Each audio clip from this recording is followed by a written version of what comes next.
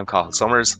And I'm Deirdre Glenn, your Teagasc Sustainability Advisors, and you're welcome to the Teagasc Environment Edge podcast number 42, bringing you the latest information, science and opinion to improve farm sustainability. There has been a lot of talk about Ireland's derogation in recent times, which allows farmers to qualify to a higher stocking rate on their farm.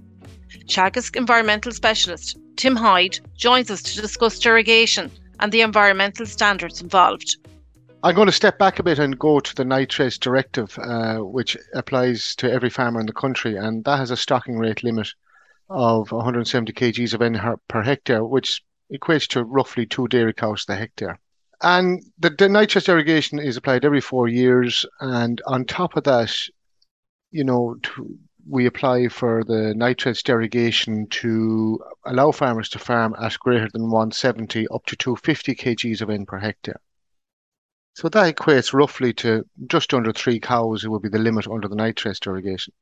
Around 6,500 farmers to 7,000 farmers every year apply for the nitrates derogation.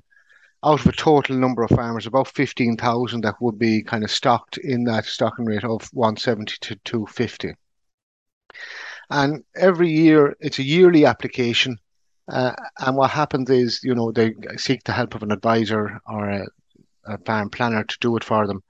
And there are certain rules under which they have to comply with each year to stay in derogation.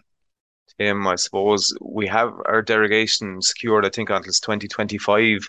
And there's a mid-review, I suppose, in 2023 with the recent EPA water quality report not looking too healthy. Does this put pressure on that derogation?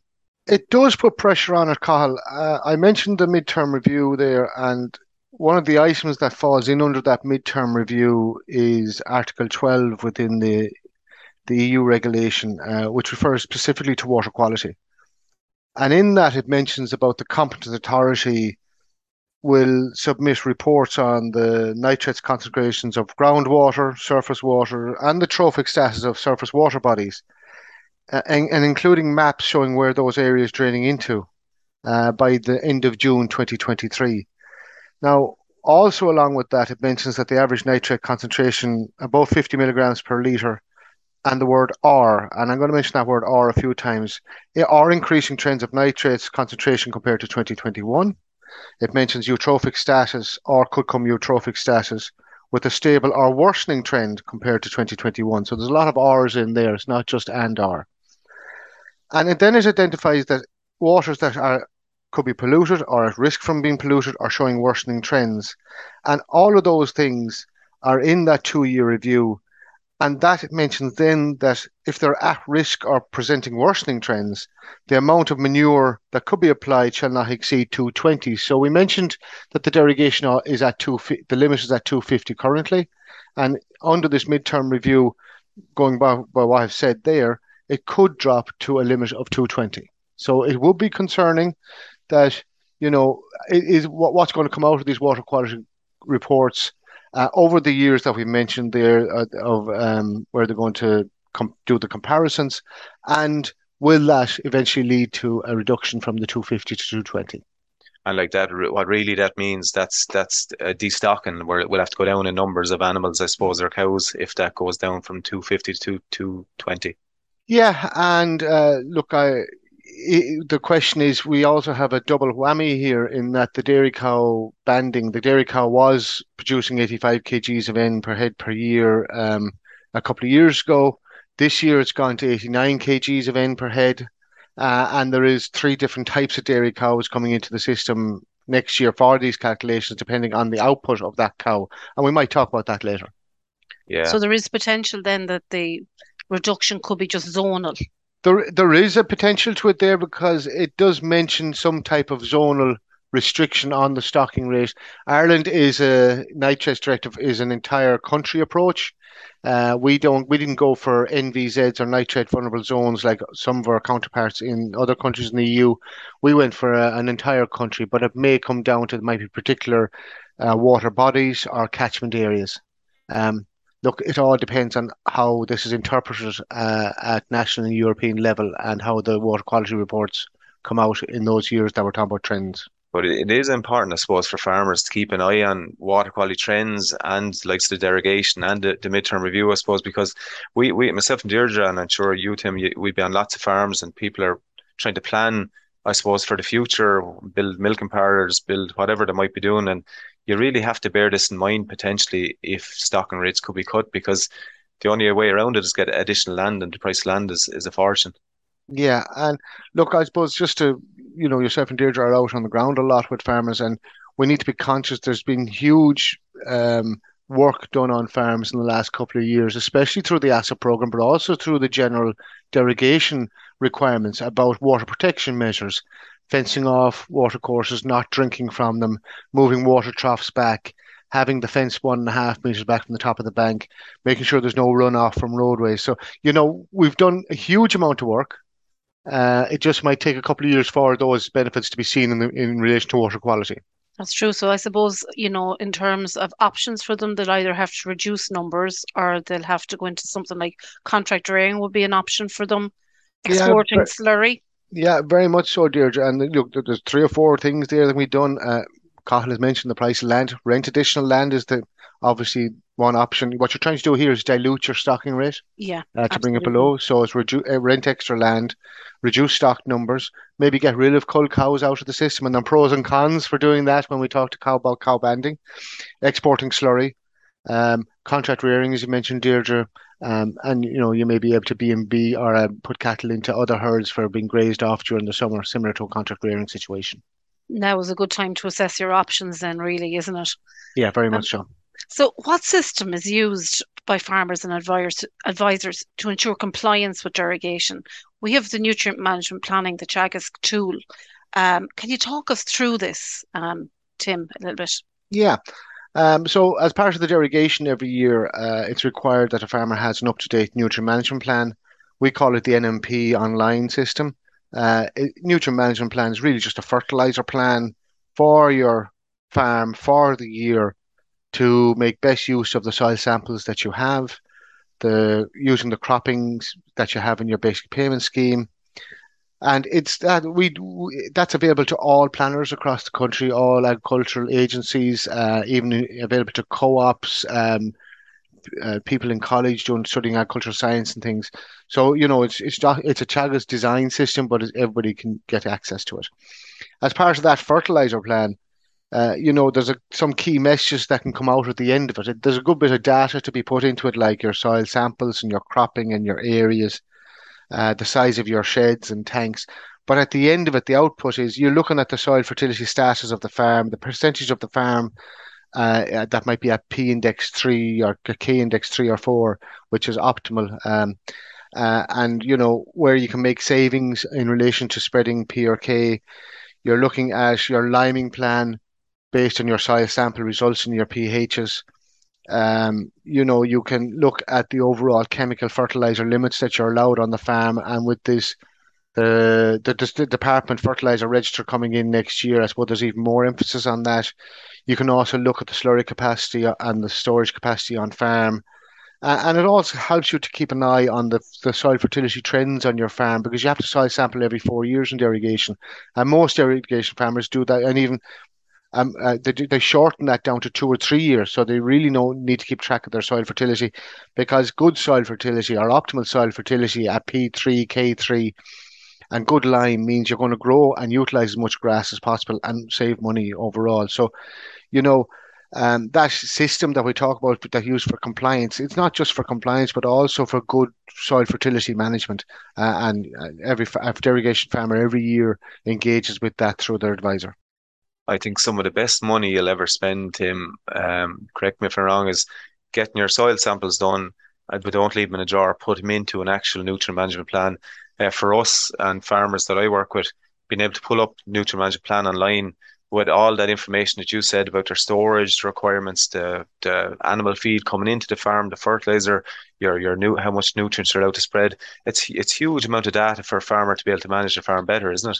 I would fully agree with you, Carl. And, both of you have been in the advisory role dealing with fertilizer plans through the years. we don't spend enough time discussing that or sitting down with the farmer or even the farmers engaging back with us with questions about, this is my overall soil fertility status. Where am I sitting? It's a fantastic tool. And I would advise any farmer or agricultural consultant listening to this call to maybe pick up the fertilizer plan that you have for your client or for your farmer. And it's a great time of year to look at, well, where are you in relation to the amount of lime you're supposed to have spread? Where are you in relation to maybe at this time of year, do you need to top up a little bit with potash? What do I need to be thinking about forward buying maybe for my P and K compounds for next year? Do I need to soil sample again? Am I not happy with one or two fields? Should I resample a couple of them? So, it's a tool that should be engaged with. I would say, I won't say monthly, but I would say every quarter there should be an engagement with it to try and get the best out of it. I suppose it's also used as a record keeping tool as well to be compliant under derogation because these derogation farmers have a huge amount of areas that they have to be compliant in. So I suppose this time of the year we'll be encouraging them to get together their meal statements and their fertilizer dockets, coming into towards the end of the year so that their advisors can put together their records for the coming year. Yeah, and I'll add to that, Deirdre, as well. As part of the records that have to be submitted by the derogation farmer at the end of the year, when they're normally submitted by the end of March, let's say for 2022, by the end of March 23, you have to know how much slurry you spread by low emission slurry spreading. You have to know how much lime you had to spread, and there's a requirement there of 25% of your lime requirement every year. And you mentioned there about the line or about the fertilizer dockets and gathering the meal dockets. All those type of things are needed for next year's fertilizer plan and to get this year's fertilizer records into the department on time. And just for the non-farmers that listen to the show, and we have quite a few, they're probably wondering why is it a certain cohort of farmers are allowed a derogation from Europe to stock heavier, but there is a huge amount of regulation that comes with being allowed into derogation, isn't there? There is. There's a no, there's a higher. They have to farm to a higher standard in relation to the environment, and there are a number of measures there that other non-derogation farmers don't have to do that the derogation farmer has to take on board. And we can run through those if it suits. And Yeah, if you have a few of them there, throw out a bit of a list there to us. yeah, I, I I always I always like to say it's like there's 12 inches in a foot. There's 12 kind of things that I think a derogation farmer has to do over and above the what the non-derogation farmer has. Obviously they have to soil sample every 4 years, but out of that they have to do they have fertilizer limits for the farm, P's and K's, or yeah, N and P, sorry. And they have to do a compulsory liming program based on what the soil tests are. They have to spread all slurry with low emission slurry spreading. For the months April to September inclusive, they have to reduce the crude protein to animals fed at grass to 15%. They have to attend a good bit of training. And what we've heard back from the training is that the derogation farmers have found this as a positive thing of being in derogation. The amount of engagement they get with issues like biodiversity, water quality, gases emissions, soil fertility, grassland management and measurement. Okay. Inclusion of clover in grass seed mixtures to reduce nitrogen. Farm biodiversity, so leave more hedges on the farm uncut, cut them in a 3 year rotation, leave one white thorn every couple of hundred meters to grow to maturity. And moving, we've mentioned already about the water protection ones, moving your fences back from water courses, no drinking from water courses, move water troughs 20 meters away. There are a lot of things there that the derogation type of farmer is doing over and above the non-derogation farmer and really contributing to the environment in relation to there's less runoff, reducing fertilizer usage by using lime, clover. Um, the emissions are brought down by using low emissions and reducing the crude protein, so and there's adding to biodiversity as well. So there's an awful lot of additional requirements on a derogation farmer over and above the ordinary farmer. But what we have seen is the direction of travel the last couple of years in relation to what the derogation farmer had to do 3 or 4 years ago is now kind of coming in mandatory for other farmers. And the derogation farmer has stepped up the requirements that they have to do. And there's nothing to say that those higher requirements will now become part of what's normality for every farmer in the country down the road. But the good thing about this is it's not really a stick to beat people with. a lot of the list that you just listed out there is they're hugely beneficial to the farm. They'll actually make the farm more efficient long term for the farmer and productivity as well as part of that. Yeah, 100%. Like, a lot of you could nearly break it down into two things. One is about soil fertility and maximizing the nutrients on your farm that you have inside the farm gate and getting liming right. More bit of clover in the system, using low emissions correctly, having more storage so you don't have to go out first thing in the spring, but you can keep it to when you need it when the grass is growing in March, April. And anybody who has plenty of storage and is using low emissions and has fertility right and the liming plan, you're ticking all the boxes very quickly. And I've heard farmers say that, you know, maybe we were missing one of those elements all along, or two of them. Now that we have all four in play, we are seeing that grass growth we've reduced nitrogen, we're increasing the grass growth, our utilization is better, and we're saving money at farm level and also being good for the environment and gas emissions and water quality. So there's a lot of positives in it. Tim, what do you think are the consequences, or what are the consequences for not meeting some of these mandatory derogation requirements? It's a very good question, Deirdre, because nearly 7,000 farmers applied for derogation this year. It's been hovering in around 6,500 for the last couple of years. This year's increased a bit. I expect quite a large increase next year in relation to the number of farmers that will be thinking about going into derogation. But there are rules there that you have to abide by, and if you don't abide by those rules, most of those rules mean that if you are caught during an inspection that you don't have the rule implemented, can mean rejection from derogation. Now, some of the minor ones are a penalty situation, 1, 3, or 5%, but in the majority, those rules mean rejection from derogation. Now, there is something to be aware of that's new for this year in 2022, in that if you're rejected from derogation in 2022, you cannot apply for derogation in 23. So it's a double whammy. You're out for this year and you're out for next year. And in those areas where you have very high stocking rates on all the farmers in an area, there isn't much ability to get extra land or dilute your stocking rate or get a farm to export slurry too. So, you're getting hit on the double. And to be fair, any farmer that is really committed to the derogation and being in it, meeting these requirements, you get a notification from your planner or your agent or your consultant every year about what you need to do. So, as long as you can tick those boxes. And I'd say, we have a very good derogation section on our public website at teagasc.ie. Just go into the search and type in derogation. It'll bring you directly to the page. And you flick through there if you're a farmer in derogation or even considering going into it next year. Go in there and have a look at all the requirements. I've mentioned a lot of them here already. I suppose it's vitally important for people who are considering maybe to go into derogation, that not just to jump into it willy-nilly, that you'd really want to be sure that you can comply to the regulations, because if you do go into derogation and you happen to not comply with something and get thrown out, you're stuck, and you have stocked your farm to suit the derogation, you could lose anything up to 3/4 to nearly an animal per hectare off your farm. That could be nearly Yeah. 33% of your stock. Yeah, it's a very good point, Colin. One of the main requirements is that you have to have enough slurry storage, and that is one of the key things that keeps farmers from going into derogation.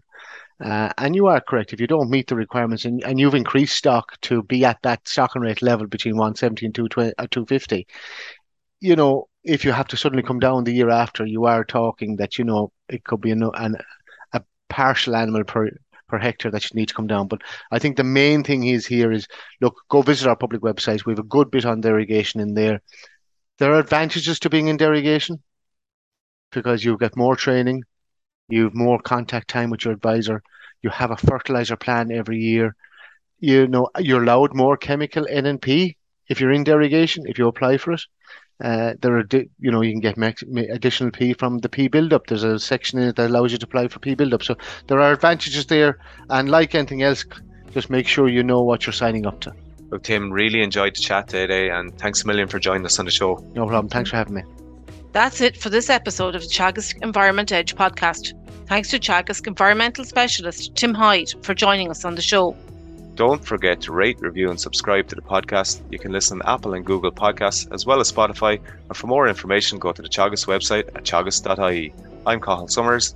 And I'm Deirdre Glenn. Join us next time for the Teagasc Environment Edge podcast, signpost to farm sustainability.